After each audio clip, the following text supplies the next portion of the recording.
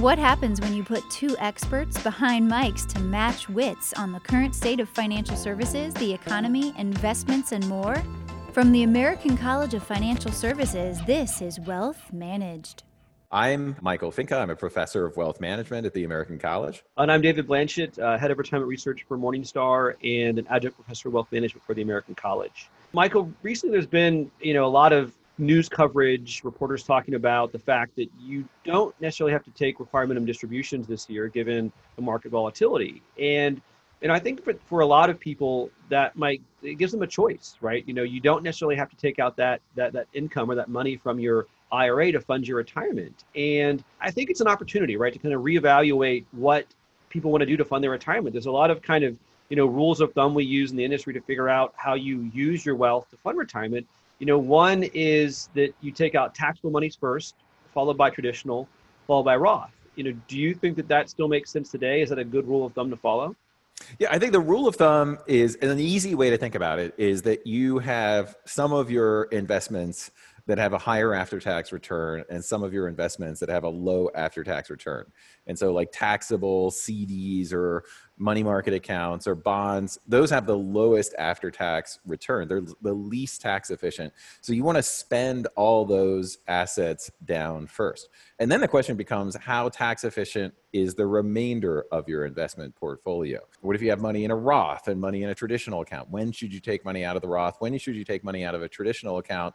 And the research shows pretty clearly that instead of taking the money equally out of all of your accounts, if you can do it in a fashion where you take the money out of your taxable first, then your traditional IRA, then your Roth-like accounts, then you'll be able to extend the life of your retirement portfolio by about 10%. There was a great article that was done by a guy named Stephen Horan at the CFA Institute, and he found that you can get about a 10% improvement from simply following that, what he calls a naive ordering strategy. But then you can get another 10% by being a little smarter about it. But what does that mean, David? How can you be smarter than just using that basic taxable traditional Roth?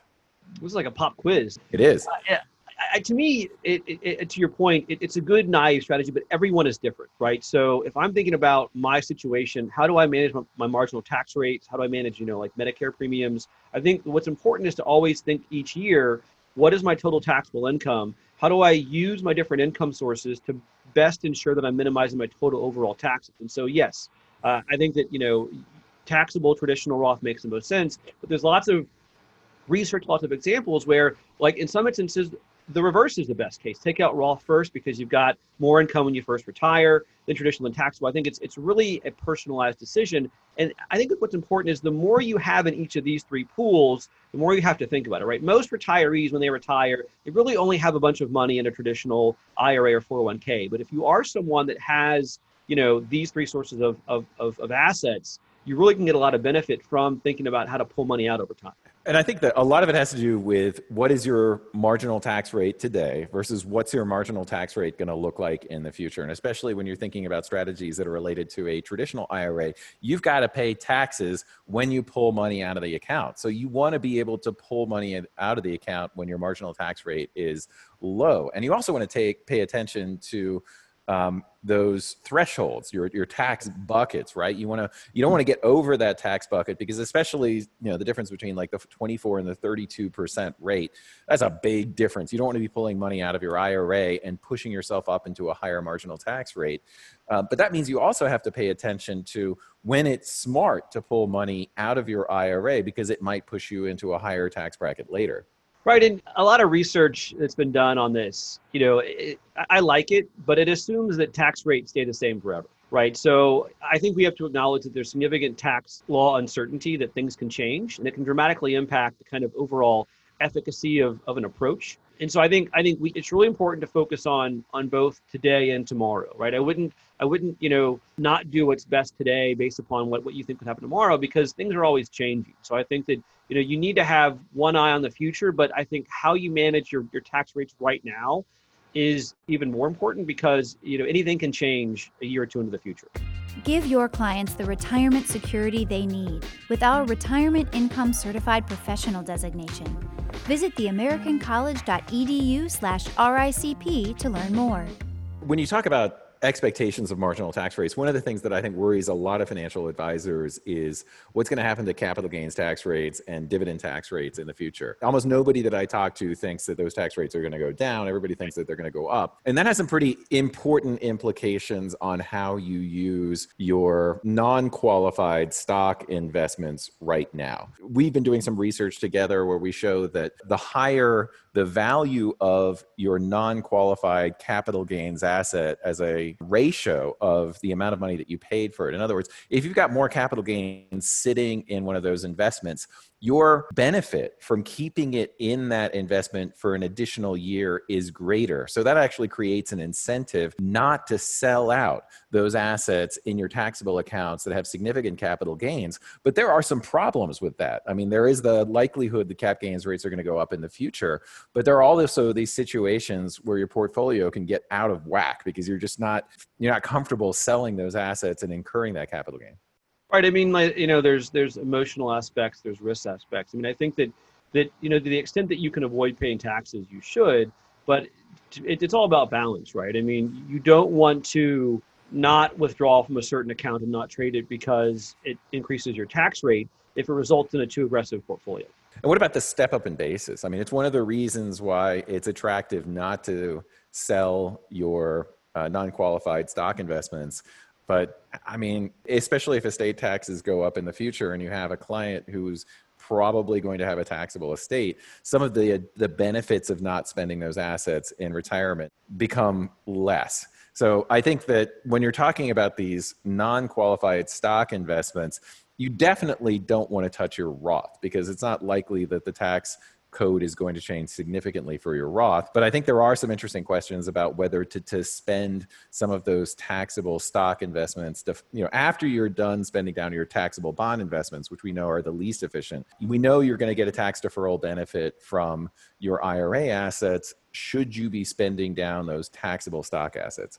I would say potentially. I mean, to me, honestly, I hate to speculate about future tax policy, but I just don't see how we won't see an increase in tax rates in the future. And, to the extent that we do see that, it does make accessing a traditional first possibly more attractive, and then the Roth later more attractive. And so I think that as people think through how they should do this, you kind of have to guess about future tax policy.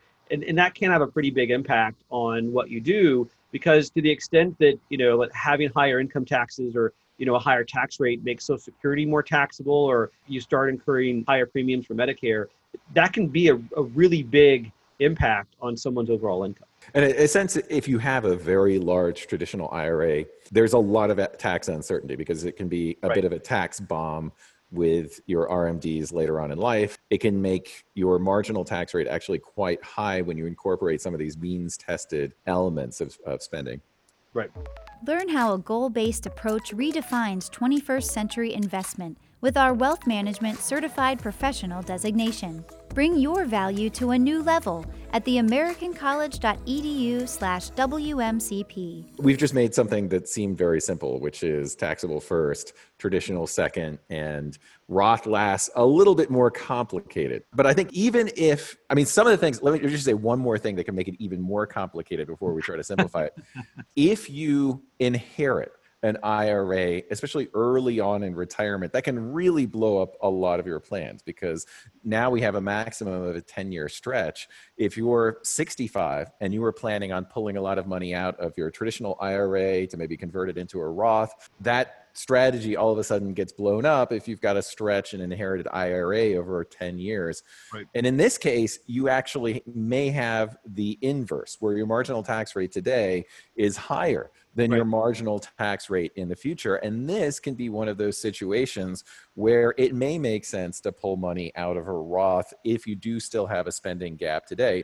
But fortunately, if you're receiving that IRA as an inheritance, you may not end up needing a whole lot of extra dollars to fund your lifestyle today. You pointed out probably one of like the 1,000 different examples that would, change the base rule. I think that the key for everybody is to make sure that you have a sound strategy, right? So, if you're a retiree, talk to an advisor to make sure that, your plan to fund retirement is both timely, but also adjusts as situations change. I mean, I think that the fact you don't take RMDs now might help individuals, pull from other sources. So I think that it is a lot more complex than it might seem, and there is a huge benefit to doing it right. So pay attention to your marginal tax rates. Leave money alone if it's going to have the highest after-tax return, and spend down your least tax-deficient savings. That's always going to be the advice for the right way to spend money out of your retirement savings. Sounds All right, good, thanks everyone for joining us. I'm Michael Finca. And I'm David Blanchett, and we hope you join us on another podcast. For more episodes and shows, visit theamericancollege.edu/podcasts. Wealth Managed is a production of the American College of Financial Services.